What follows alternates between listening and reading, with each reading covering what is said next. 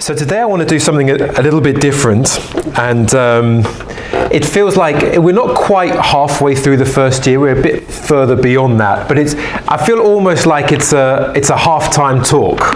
Do you know, like we're gathering into the locker room and we're gathering in, and Paul would often say at the beginning of letters, he would just share some of his heart and share some of his emotions and his feelings and his thoughts and how he feels about the church. And I feel a little bit like this is one of those moments where we just gather in together. We are now 238 days old as a church plant. Did you know that? And just a moment before we pause, we're going to launch into a brand new teaching series next week. But I feel it's a pivotal moment for us and as a family of churches as well. What I really want to do is just share some of the context briefly as where I feel we're at, and then help us respond to one particular prophetic word that many of us are already living with in this room and across regions beyond and other churches that I feel is for us. I feel there is a transition moment for us, spiritually speaking, where we need to be shaped by this moment. And I was just thinking back over the last 238 days and plus, thinking what an incredible journey it has been. It was 3 years ago that Steve, Trevor and myself sat down in a travel lodge, I think it was, or Premier Inn in Norwich, and received a word from God, and all nodded at each other, not knowing what it would entail, thinking, yes, we feel something of God in leading us to start and establish a brand new church plant in central London. That was 3 years ago. It was 2 years ago that God spoke to Steve and Heather to say, would you help spearhead this plant into the centre of London? 238 days ago that we launched, and here we are. And what I feel like for us, where we're at this moment, is we are still gathering in the launch team. This is how I feel about us as a church plant right now. Because the way that we launched back in September the 9th, if you remember it, it was a bit of a big bang. Lots of people hadn't met each other yet, and suddenly on September the 9th, they were part of a church together. The leadership team, I think, met 3 days prior to us even starting. So all of us were introducing ourselves to one another, and we had to get going. We felt the moment was now. We had to seize the moment and go for it. And what I feel like we're in this season now is we're still gathering the launch team, getting ready for our autumn relaunch. When you send a rocket up, and I haven't done so, but I've watched NASA do so, you see these rockets go up, and there are stages to the launch, aren't there? And there's this 10, 9, 8, 7, 6, 5, 4, 3, 2, 1, and launch, and the rocket gets lifted up into orbit or atmosphere or the stratosphere, one of those layers that it has, and every time it goes through a certain phase, things on the rocket happen. Bits detach and are let go of. Other rockets are ignited and new things have to be engaged. And I feel like we're still at the phase where we are kind of launching a vision and a community together on mission in London. And we are entering into a new phase, which is going to launch in the autumn term, where a new bit of the rocket will be detached, as it were, and we're going to engage some new thrusters that are going to take us on to the next level. And I am so grateful for what God has been doing in preparing us as a launch team for this autumn term. Amen. The gifts that are in this room and who can't make it today, some are sick and are away, is incredible. You look around the team and you feel like, wow, God has blessed us with strength and depth and character and blessing and power, right. People of vision, people of purpose. If you're here in this room today and you're a Christian, you are here because you know God has called you, and He's blessed us, hasn't He, over the last few months. It's been an incredible, even the fact that we have this venue with this location at the price that we got it is incredible for us. We've got our own midweek base in the offices at Central Working. That wasn't a plan. That was a blessing from God. We thought we'd be working out of Pret-a-Manger for the next couple of years in our, kind of camping out there. But God's blessed us with a home in the heart of London. There are things already opening up. There's a team who are going to Providence House with Esther this afternoon. AJ is going to be preaching. Darren's going to be leading worship to help and bless some young people in Battersea this afternoon. God is opening up doors for us. Even this week, I had a conversation with someone who I wish I could tell you more, but I can't, with a potential door that might open for us as a church plant that will bless us and position us in quite an incredible way, yet to be unfolded. But God is doing. I really can't, but I haven't even told the team yet. It just happened a few days back, and God's blessing us, isn't He? Yes. He's really blessing us, and we're a people that have been born by the Holy Spirit. We believe that God speaks to us and that we are people who are led by the prophetic. I was not expecting to be here in the Doubletree 3 years ago, or even 2 years ago, even 1 year ago, before we knew where we would land up. And here we are, a community with a vision that God would do something incredible in London, in our generation. Don't you feel like you want to see God do an incredible work in our generation? I'm so hungry that God would answer prayers of generation past in our generation.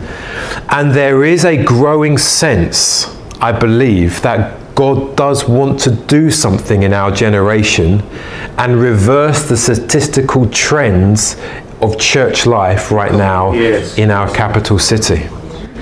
There is a growing sense amongst not just Regions Beyond churches, not just New Frontiers churches or Pentecostal churches, across Anglican churches, Baptist churches. There is a sense right across the church in London and the nation that the Lord wants to do something afresh in this generation. And for me, myself, I am hungry to see God do that. I don't want to just be a person who prays for great things, but someone who gets to see, like Simeon, I have seen with my eyes, Lord, great wonders. Now I can go home and rest in your presence. I want to be a generation who sees it. Amen. Rory Watts, who leads one of our churches in Johannesburg, Keystone Church, he prophesied these words just a few weeks ago now. And he said this, he says, I believe God is taking us into a new era. He says it's not a change of season, as it is not something we have experienced before. New eras present a total change of landscape, which brings about such a significant change in the mode of operation. Seasons are recognizable, those who've experienced them before, and one can find yourself back at the same point. A new era is something totally new. It's an incredible word. And we believe God speaks, and when God does speak, there are at least two things that we need to do. The first thing when we feel like God is speaking is to talk back to God. Very simply say, Lord, is this you speaking? So we hear a prophetic word. Someone speaks and has a sense that the Lord is guiding us, leading us, shaping us, directing our path. The first thing that we need to do is simply just pray back to the Lord. Is this you, Lord? Are you speaking right now? Am I hearing rightly? We're told that the shepherd speaks and the sheep hear his voice. We say, Lord, is this your voice, and will I follow? So we start this communication, this conversation with the Lord. And the second thing we do is that we share this word with others around us. So if you've ever had someone speak into your life, a prophetic word, something that maybe was out of the blue, you think, yeah, that does resonate or it doesn't resonate. One of the first things to do is simply to ask a trusted friend, what do you think? Let me just share it with you. Because as you articulate it out loud and you have someone reflect back on it, together we get to sense, is this the Lord and is he leading us? And this has been happening over the last few weeks. And there have been leaders right across Regions Beyond that in their heart heart have been saying yes and amen. Yeah. This is the Lord speaking and taking us into something brand new for us. Taking us into a new era, not a season, but a new era where we are going to have to be reshaped if we're going to walk into everything that God has. And what I want to help us do is just respond to this word. To respond to what God is saying, I believe, and how we need to posture ourselves if we are going to live in everything that God has called us to. For some of you here this morning, you might not even know what a prophetic word is. You might be new to church, new to Christianity. You might have heard of churches who talk about prophetic words and you don't feel too comfortable right now because you think, hasn't all the prophetic stuff been closed up with the Bible and now we're moving on and don't we have isn't this contradicting the Bible? The Bible actually in the New Testament, when this new epoch gets arrived with the arrival of the Holy Spirit at Pentecost, what happens is that the Holy Spirit begins to guide every believer's steps. And it's an incredible journey. You see the church taking this journey and they're not quite sure where, but every step of the way we see the Holy Spirit guiding, directing, shaping, leading, speaking, and it all comes under this banner of prophecy.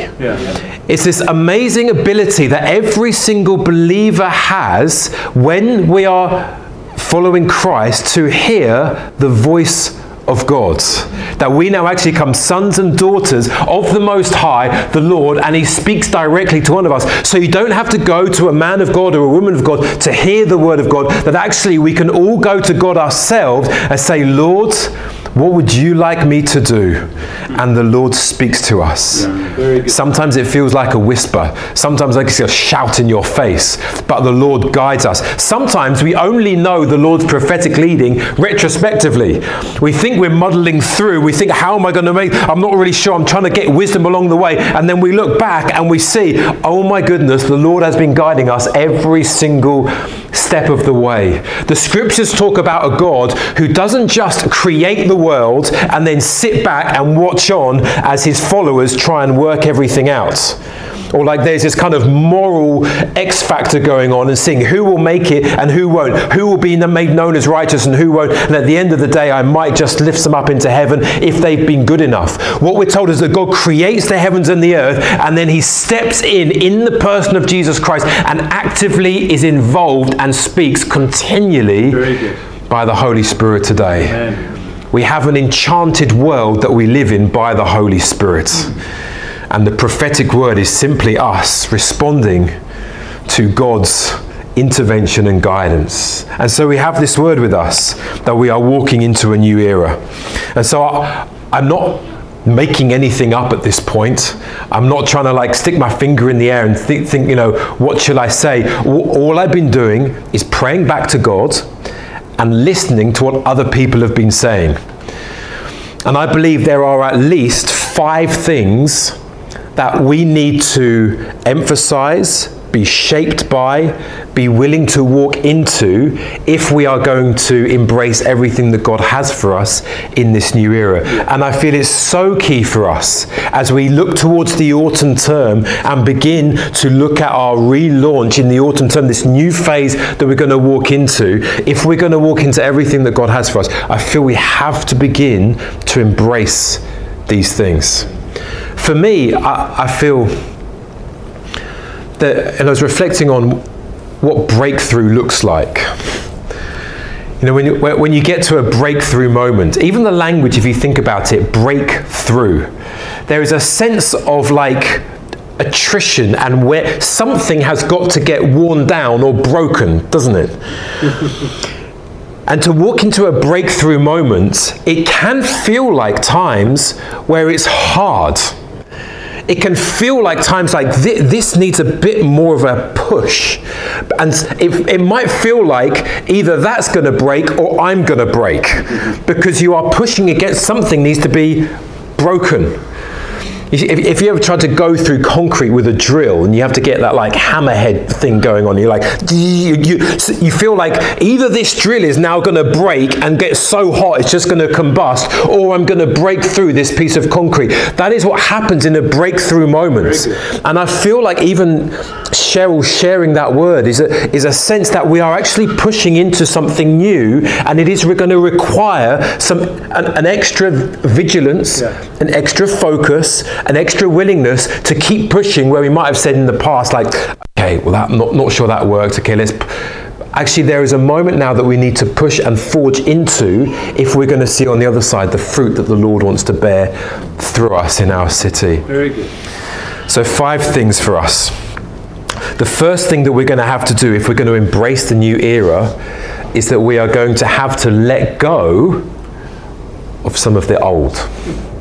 Might sound very simple, but we're going to have to let go of some of what we have known that is now in the past. Because here's what can happen. What can happen is when we're trying to forge forward with Jesus, sometimes that we hold on to the past in such a way that it actually becomes a weight to us and a hindrance to us, so that we cannot actually grasp with both hands what the Lord is doing in this moment right now. For anything new that we want to press into, sometimes the past can be a hindrance. Sometimes people take the past and they measure everything by what is happening now, by what happened in a certain golden era, whatever it might be. One era that we lived through or that we've read about, or sometimes the past just becomes this big measuring rod by which everything today gets criticized by or matched against. So they think, well, it's not quite like this, so it can't quite be right. And what happens is that faith diminishes for what God is actually doing now, and we miss out. Very good. There are times and seasons where we have to stop, reflect, celebrate what has happened in the past, and leave it in the past if we're going to forge forward with what God wants to do today. Mark Jones, who leads the church in Gloucester, he said these words and prophesied over us. He says, we can live on the memory of yesterday's fires, at which we warmed our hands at the expense of the reignition of fresh fire today. Yesterday's fuel has become today's ash. Let the history books record those great days. However, it is detrimental to the future if we dwell at a pile of ash because it was once a raging fire. It is time to shake the ash from the grate so that the breath of the Spirit for the new era can touch and ignite the apostolic embers. Very good. And Mike shared this incredible, fascinating insight from 2 Kings 18. And you don't need to turn there. I'm just going to read it for us, because there are some things in the past that God did that were incredible. And even incredible godly exploits birthed by the Holy Spirit sometimes need to be deliberately left in the past so that we can move on. There was a moment where God's people left Egypt and Moses led them out into the wilderness, and God's people had this incredible deliverance, this miracle done for them by God through the hands of Moses. The Red Sea parted. They got to walk through the Red Sea, miracle after miracle after miracle after miracle, and yet Moses found himself leading a people who continued to grumble and complain. Can you imagine? And you read the account of Exodus, and again and again and again, multiple times a chapter we read of God's people complaining. And you think, you have Moses as your leader. Like, if you want a really good leader, Moses is probably up there in the top 10 leaders that you would like. And yet still they have Moses as their leader, and they're like, no. Moses, you're not doing things quite right. We should have done this. What about this? We should turn back and go back to Egypt. Which gives me great heart, because if Moses had lots of grumblings, like, it's okay if I do a minnow like me. And he says, all of this happened, and because of these grumblings and these complainings, these fiery serpents, we're told, were sent into the camp to bring some humility and chastisement to God's people. And so we're told that people were beginning to get bit and die because of these serpents. They'd be going home at night, going to bed, and in the tent there'd be this snake hiding under a blanket, and they would get bitten. And so God speaks to Moses and says, what you need to do is to create this bronze serpent and stick it on a pole, and everyone who has been bitten by one of these snakes, they need to go to this serpent and they need to look in trusting God, and as they look to this bronze serpent, they will be healed and they won't die. And what happens? People who get bitten go to this pole with this bronze snake, and they look and trust on the Lord, and they look to the snake and they are healed. It's an amazing moment, a miraculous moment. And God's people are brought through this terrible chastisement because they look on the bronze snake and they're healed. And what happens? They break camp and they move on with the rest of their lives. And yet a few people take the bronze snake and they tuck it away. And what we're told is that after a few generations, what God had once used as a blessing, God's people now worshipped as an idol. Wow. And they took this bronze snake, a blessing from God, something that God had used, and we're told that they had begun to use it like an idol, and they began to imbibe magical spiritual power in the bronze metal itself. And so people became superstitious about this bronze snake. And this is what we're told about this young man called Hezekiah, a reforming king, in 2 Kings 18. It says, in the 3rd year of Hoshea, son of Elah, king of Israel, Hezekiah, the son of Ahaz, king of Judah, began to reign. He was 25 years old when he began to reign, and he reigned 29 years in Jerusalem. His mother's name was Abi, the daughter of Zechariah, and he did what was right in the eyes of the Lord. And he removed the high places and broke the pillars and cut down the Asherah, which are all the idolatrous, just bad things that God people had been distracted by. And then we're told this fascinating thing, and he broke in pieces the bronze serpent that Moses had made. For until those days, the people of Israel had made offerings to it. He trusted in the Lord, the God of Israel, so that there was none like him among the kings of Judah after him, nor were those before him. For he held fast to the Lord, and he did not depart from following the Lord. So this amazing thing, you'd expect him, he's a reforming king, we want to see God's people restored back to true worship. So he goes around breaking down all the idols, all the things that are worshipping other gods, and he takes a thing that God had said to make, and he says, we are even going to break that snake because it is a hindrance to us now. It is distracting your heart from what God is wanting to do today. Very good. And there are some things that we need to dismantle in our minds and in our hearts and break and leave in the past and celebrate and then move on. There will be a day when all the exploits done by Jesus and the Holy Spirit will be celebrated in full. But today is not the day to keep harboring back to those days. The Lord wants to do a new thing. For some of us, it's a brand new church plant, and this kind of church feels very new for us. Getting on a train on a Sunday just feels very new to us. And there's a temptation and a danger to keep matching this experience with previous church planting experiences, or this leadership experience with that leadership experience, or this experience of the Holy Spirit with that experience of the Holy Spirit. And we continually match it and measure it, and we always feel slightly dissatisfied, and therefore we miss out on what God's doing right now. Yeah. And we need to celebrate everything that's gone, moves of the Holy Spirit. Sometimes we can experience incredible encounters with God, corporately even as churches. And there can be a sense in which every time we're trying to press into God today, we're actually still trying to get back to what happened a couple of decades back. We're still trying to get that old feeling, the old thing back. And the Lord is saying, this is a new era. So as I'm praying, Lord, would you do a remarkable work? I'm not asking that the Lord would do the same thing that he did with me when I was 12 years old. Or that he did the same thing that he did with Wesley and Whitfield and Shaftesbury. I'm saying, Lord, I'm open to you. What is it going to look like today? Yeah. Do a new thing amongst us. It is going to feel different, just like it did in the the past. Does that make sense? So for some of us, we need to get before God and say, Lord, what am I holding on to that might be hindering me for this moment right now? What am I still measuring everything by in this moment? That's the first thing. We need to let some things go. The second thing is that we need to get God's heart for London. It's one thing to think biblically and theologically about the Bible and about London and the state of where we believe people are at spiritually. It is quite another to feel emotionally about what God feels for London. We can think very orthodoxly about the Bible and spiritually about where we believe people are, and yet we can feel heretically. Does that make sense?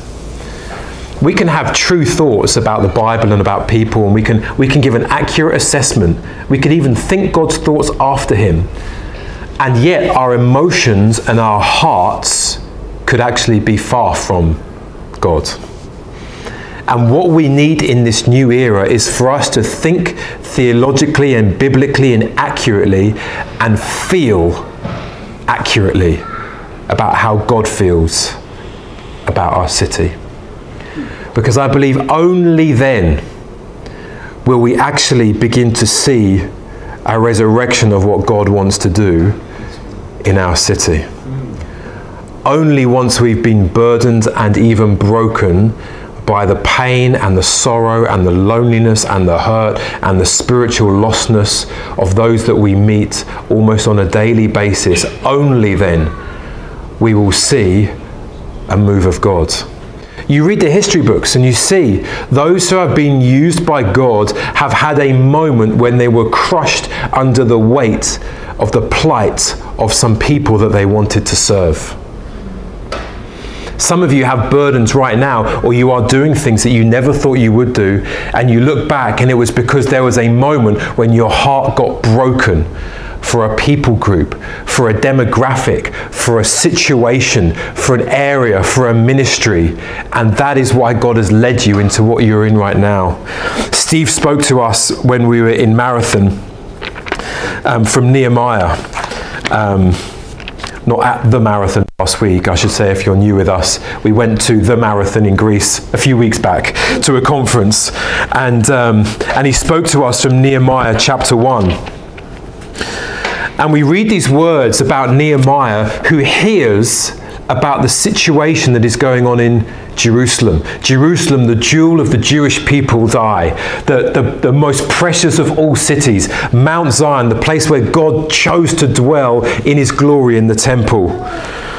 And he has this report given back to him that the wall of Jerusalem is broken down and its gates are destroyed by fire. And what happened seemingly is that there was a generation of people, of God's people, who had accepted the situation in Jerusalem and just had accepted the status quo and were beginning to move on with their lives and were beginning to settle down and have children and find new jobs in a foreign land and just say, this is how it's going to be. Yeah. And yet one man saw the broken glory of God over this city, and this was his response. As soon as I heard these words, I sat down and wept and mourned for days, and I continued fasting and praying before the God of heaven. And he recounts his prayer back to God. He was freshly broken by the situation in his hometown. And it was that brokenness that led him to get before God, that led him on to exploits that he would never have imagined going on. Yeah. And he's now written in the Bible because of the exploits he went on. We will never walk into a new era with God if our hearts remain numbed to the plights of London. It will just never happen, because we will see it and move on. See it and move on.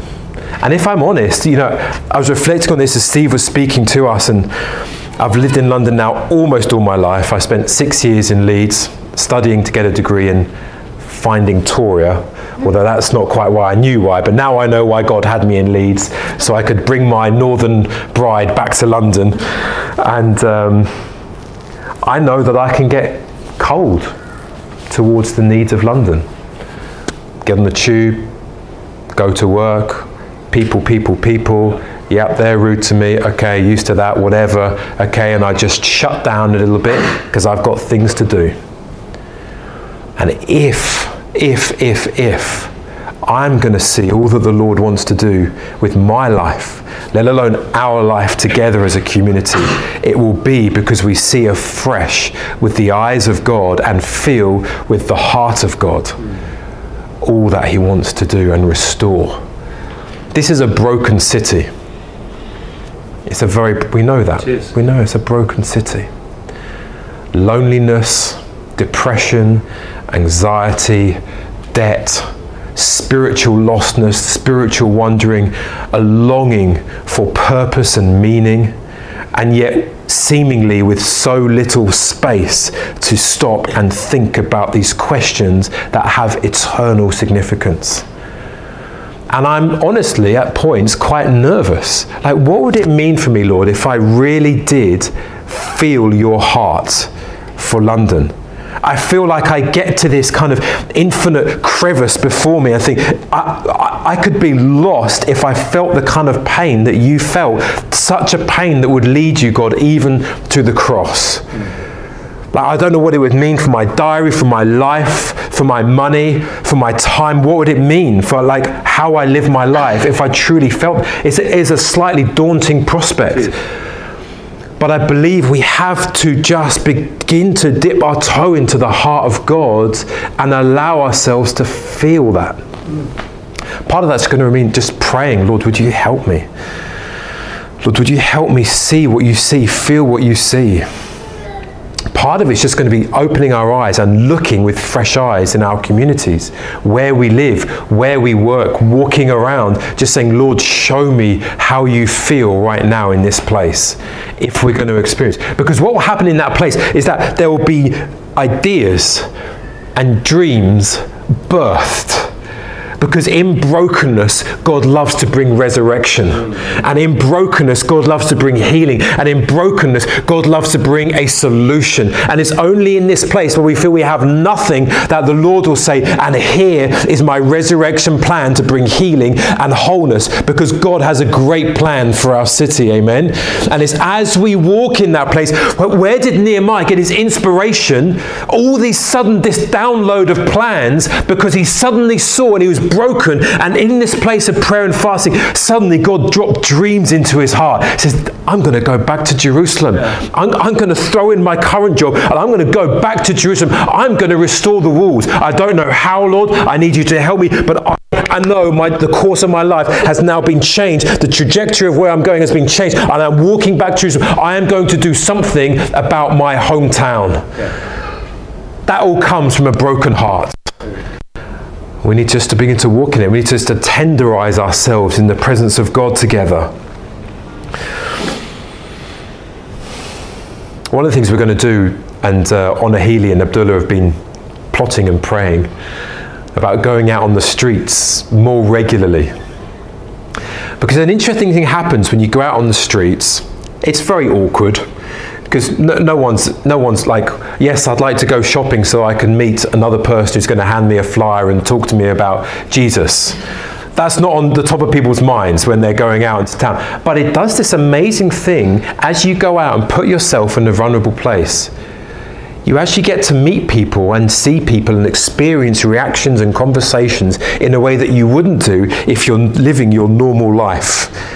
Friend, work, home, hobby, doing my thing like this. When you place yourself outside of that comfort zone, outside of that context, and put yourself in a place where you're meeting people and you look with fresh eyes. AJ and I went out the other day just for an hour walking around, and suddenly you're awakened in a new way to what's actually going on around in our city. And so let me encourage you as we begin to do this. I think maybe Saturday mornings or something for an hour or 2 hours, whatever. Just take a moment in your life and just say, I'm just going to put myself in a very awkward position.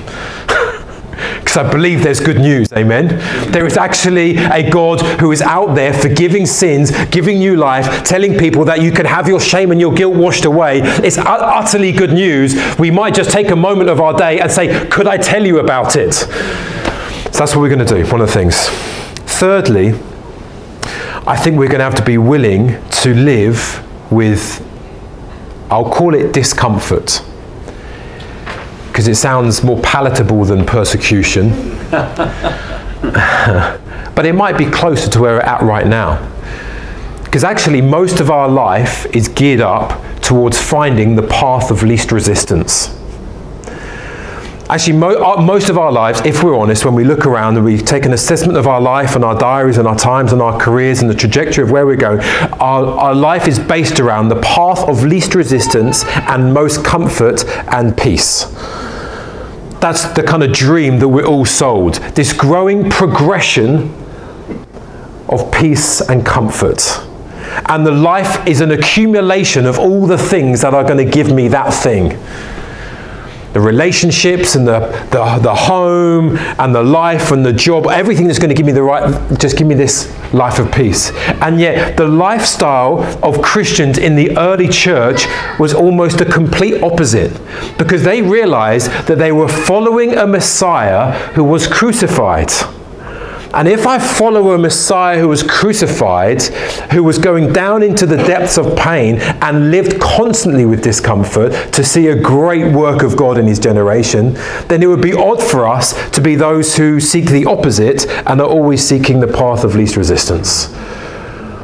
If we're going to follow God into this new era, there is a belief, and I believe it, that there is a sense in the spirit that there is going to be some discomfort with it. Because I know in my mind, you think, kingdom advance. I think, we're going to advance the kingdom. This is an era where the kingdom is going to advance. The last thing on my mind is the difficulties that might entail. It tends to feel like, I think, like the disciples first heard Jesus when he said, the kingdom is going to be established. I think in my mind, and I think in others as well, when we hear that, we feel like it's promotion time, amazing, like we're coming into this new era where we're going to be recognized and established, and the kingdom is going to be established, and the world will finally back off and applaud us and say, well done, yes, we actually agree that Jesus is Lord. That's kind of how we deep down feel. But when you look at the New Testament, what happens is kingdom advance is always married up with difficulties and suffering. How does the kingdom advance? Through pain most of the time. How does the kingdom advance out of Jerusalem into the surrounding areas? Through a persecution that came on the city and people had to flee. It's how did Jesus see a great revival birth that is going to change the whole of history forever in eternity? Through pain and suffering. If we're going to walk into this, there's going to be a willingness not to seek it, but to embrace it. Donna, would you mind just coming up for a second? Can we give Donna a big round of applause? I feel this, as I said, I'm not making this stuff up. One, I've got a Bible and we've got prophets and the Holy Spirit around us. But Donna just texted like a week ago and just shared this download really along these lines. And I was going to read something of what Donna had said in the text. I thought, actually, blow this. I'd rather have Donna just share this with her own voice and her own heart. And Donna lives in an amazing world, living with some of the wealthiest and some of the poorest. And I'd just like you to share some of your heart and how you feel like what the Lord's leading us into. Yeah, I just felt really, when we were at the marathon gathering, we had some prayer meetings leading up to it, and there was somebody said something about martyrs, and it just really struck something in me that just made me think that in this new era, I just felt like God was saying that part of it's going to be defined by sacrifice, and that there will be those that literally lay their lives down, but that actually that we're to be marked out by the fact that we are willing to count the cost, and that, you know, it's a principle of the kingdom that there's no victory without sacrifice, and while not everybody will physically die as a follower of Jesus in that way, that there's a cost to be paid even in what you've just been saying, Daniel, just the thing of, are we prepared even to weep over this city, because it's not comfortable, you know, and we have to let ourselves be moved and let God move our hearts. And I've just been very personally challenged over this, again, just obviously with the context in Burundi that's not safe and it's not comfortable, and often people will say, well, is it safe? And you're like, well, you can't really say that it is, but God, I know that God has called me, and therefore there's a grace for it, and I don't know what the outcome will be, but I do know that whatever happens, God will work all things together for the good, and it's his glory that counts, and that's what we're here for. And so I just felt really that in these days, I feel personally challenged, but for us as Trinity and in regions beyond, that there just needs to be a new mindset of us not being wired for our own safety and comfort, and where our biggest thing is, well, no, I must protect my own life, or I must protect my pension, or my whatever it may be, you know, whatever level it's on, but to give ourselves our time, our heart, to let our hearts be broken, and our money, and to be willing to lay down our lives, which will look like different things, but actually what does it mean for Jesus to be Lord? So yeah, I hope that doesn't sound too heavy, but I just feel it's for the glory of God ultimately, and that Jesus said pick up our cross, so it's not a comfortable ride. No. Thank you, Donna. Yeah, thank you, Donna. I wonder if we couldn't just pause for a moment and just pray. There's a few more words to be said, but you might want to just open out your hands to the Lord. If you're not a believer here and you're just watching on and you just listen in, it's fine. But just to respond, and just because there is a seriousness to these words. There's a weight to them.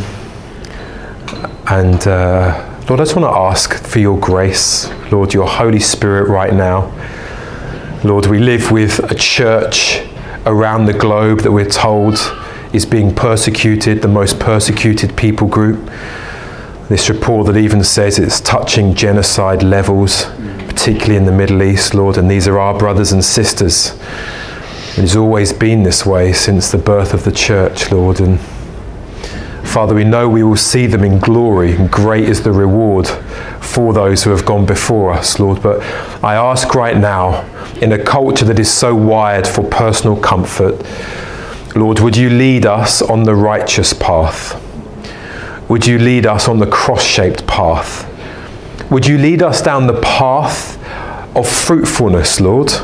That will mean pruning at points. That will mean discomfort at points, Lord. Father, corporately, I think we say together, we would rather live in discomfort and see a great work of God than live in comfort and not see anything at all. Lord, these are our best prayers in this moment. Lord, would you establish this in our hearts even as we go from this place down the line, I ask. In Jesus' name. Amen. Let me just share two more things, and I'd love us to respond. Fourthly, I think there's going to be a shift for us in this new era from what maybe has been a mindset in the past, where our Christian life and our Christian leadership will mainly be exercised outside of this Sunday morning. Does that make sense? So our Christian life and our Christian leadership will mainly, important word, mainly be exercised outside of this Sunday meeting. Because I think in the past there has been this mindset that if I'm a passionate Christian and if I want to grow in leadership, that the place where all of my Christianity gets worked out is on a Sunday morning. where everyone gets together. And it's very unhelpful on a lot of levels because it leaves a lot of people very frustrated because they feel like I'm never actually exercising my full leadership capacity, because somehow we have along the way tied up Christian leadership with having a microphone in a Sunday meeting. And yet when you read the scriptures, it's almost the opposite that is true. Yeah. Paul says these words in Ephesians chapter 4, and he kind of turns everything on its head. Let me just read these words for us. We've just been teaching through them. He says these words. He says, and he gave apostles, that's Jesus, apostles, prophets, evangelists, shepherds and teachers, to equip the saints for the work of ministry, for the building up of the body of Christ, until we all attain to the unity of faith and of the knowledge of the Son of God. So when I was at Baptist College training to be a minister, people would talk about going into the ministry. Are you going into the ministry? It's always very interesting. I didn't quite understand what into the ministry meant. But actually what Paul seems to be saying here is that when you go to Bible college and you actually get released to help the church, what happens is you actually step out of ministry. That's what he seems to be saying. You're the ones now stepping out of ministry to help those who are in the workplace, in the home, raising children, do the actual ministry. Yeah. You see, he's actually turning everything on its head. So my role is to actually not do the ministry, but to help and equip a whole army of believers to be dispersed and sent into London to do the ministry. This is where it happens. And I think there's going to be a mentality shift for us. That when we think about my Christian leadership, my Christian life, spiritual gifts, my first thought is, how is this going to work in the workplace? How is this going to work at home? How am I going to disciple those that God has given into my care, on my team, my children, my neighbours? How is my leadership going to be exercised? Where's my influence going to happen there? How is the saltiness of my life going to infiltrate the city so that people know about the kingdom of God? So that when I come close to them, the kingdom of God is coming close. Rather than this old mindset where I'm just going to wait till church happens and then I can do my Christian thing. Does that make sense? We need leaders to arise in the church. Yes. We need them to arise. We need apostles and prophets and pastors and teachers and evangelists. We need men and women strong in the faith to lead God's people. But the emphasis of this gathering is not so that we all get to exercise all the spiritual gifts, but that we come to a huddle with Jesus and Jesus says, this is what we're going, this is what we're going to do, this is how I'm going to equip you for this week. And then we go out into our life to do the stuff. Amen. There's a big mind shift that we've got to go through. But it's we're walking out into the world, we're saying, Lord, what are you doing now? Well, how is my influence and my leadership going to be exercised now? That's the fourth thing. And the final thing is this. I believe there's going to be a new simplicity to our pursuit of God. A new simplicity to our pursuit of God. And it might just be my temptation, so here's just me being vulnerable for a moment, but there is a temptation in my heart when you're church planting in central London to always look around the corner at the new shiny ministry or the new shiny church or the new shiny website and trying to think, what are they doing that is the secret that we can then take and put on board in our church and activate in our church so that we can walk in their kind of fruitfulness? You ever felt that? I do anyway, so confession time. I'm looking at like, what is the thing that we need to do? What's the little trick, the strategy, what? And actually again and again, when you come to the scriptures, what you read is believers, very simply, following God. We had Terry Virgo. I helped lead a leadership school with Regions Beyond. And we had Terry Virgo come and speak to us. Terry Virgo, as Steve spoke about, the man who's almost in his 80s now, has lived with an influence that is like almost unsurpassed in the Christian world in this generation. Just an incredible man of God. And I asked him to come to speak to us about what it is to walk with God as a leader. And I was not expecting what we got, because he came to us and spoke for 3 hours on how to worship Jesus, how to pray, how to read the Bible, good biographies and books to read that will stir your heart. He spoke about a very simple, unsophisticated pursuit of Jesus Christ. And Jesus says in John 15 that the way that fruitfulness comes is through simply abiding in God, living in God. That's not a passive thing. You think abide, I'm just going to sit back and abide. It's an active pursuit of a God who has already pursued us. And I feel like for us there's going to be an unsophisticatedness about us. Actually, we're very simple. What's our secret? We pray to Jesus. We worship and exalt the name of Jesus. What's your secret? We eat up his word at every opportunity. What's your secret? We fast and awaken our souls to a new passion for the glory of God. What's your secret? We make an effort to gather in the same room together, to stir one another up and encourage one another in good deeds and love. And we're going to follow Jesus, amen? It is a simple, unsophisticated pursuit of the one who loves us.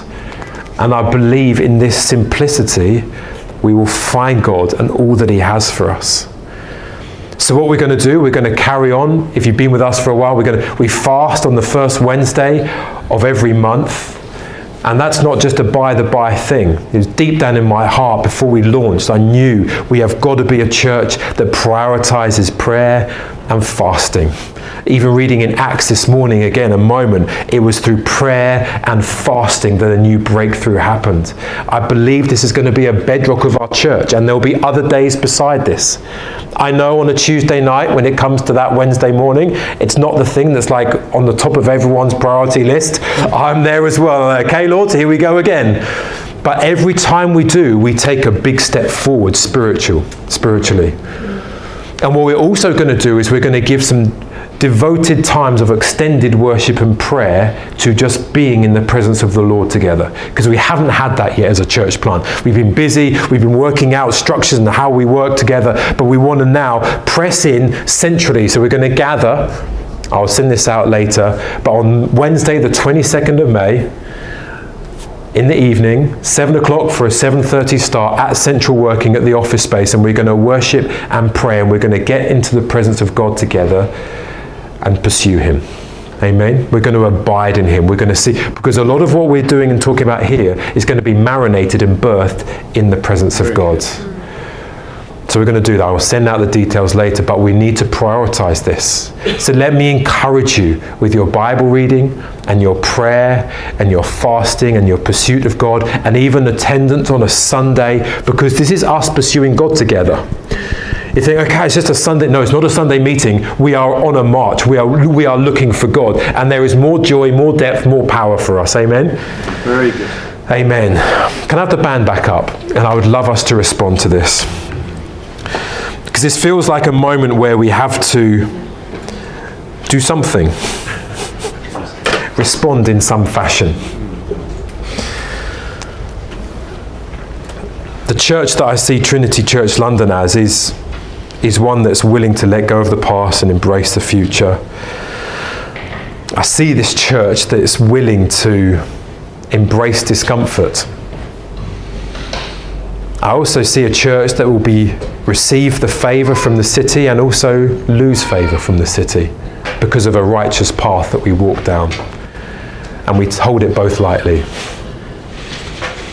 I see a church that's unsophisticated and simple in its pursuit of God. People might say, what's your secret? Jesus.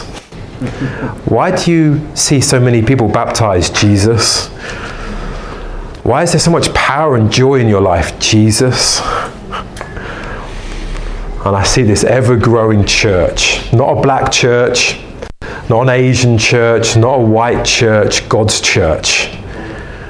Nations gathering together, a home in a lonely city, growing and growing and growing. Peace, Lord. Would you do this amongst us, Lord, I pray? Peace, Lord.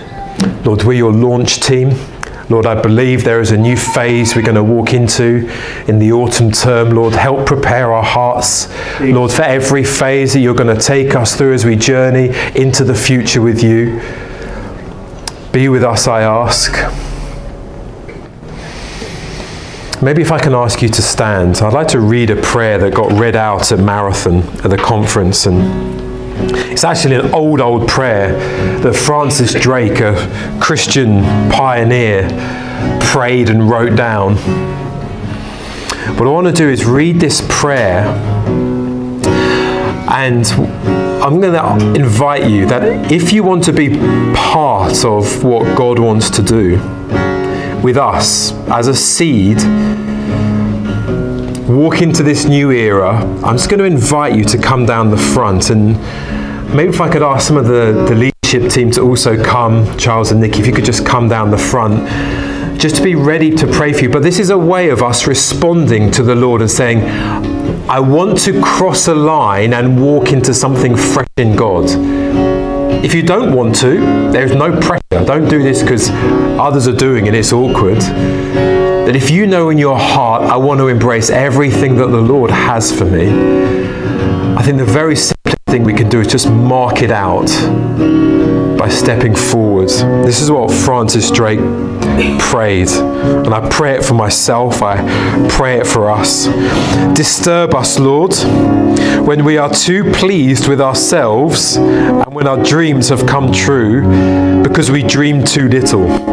When we think we arrived safely because we sailed too close to the shore.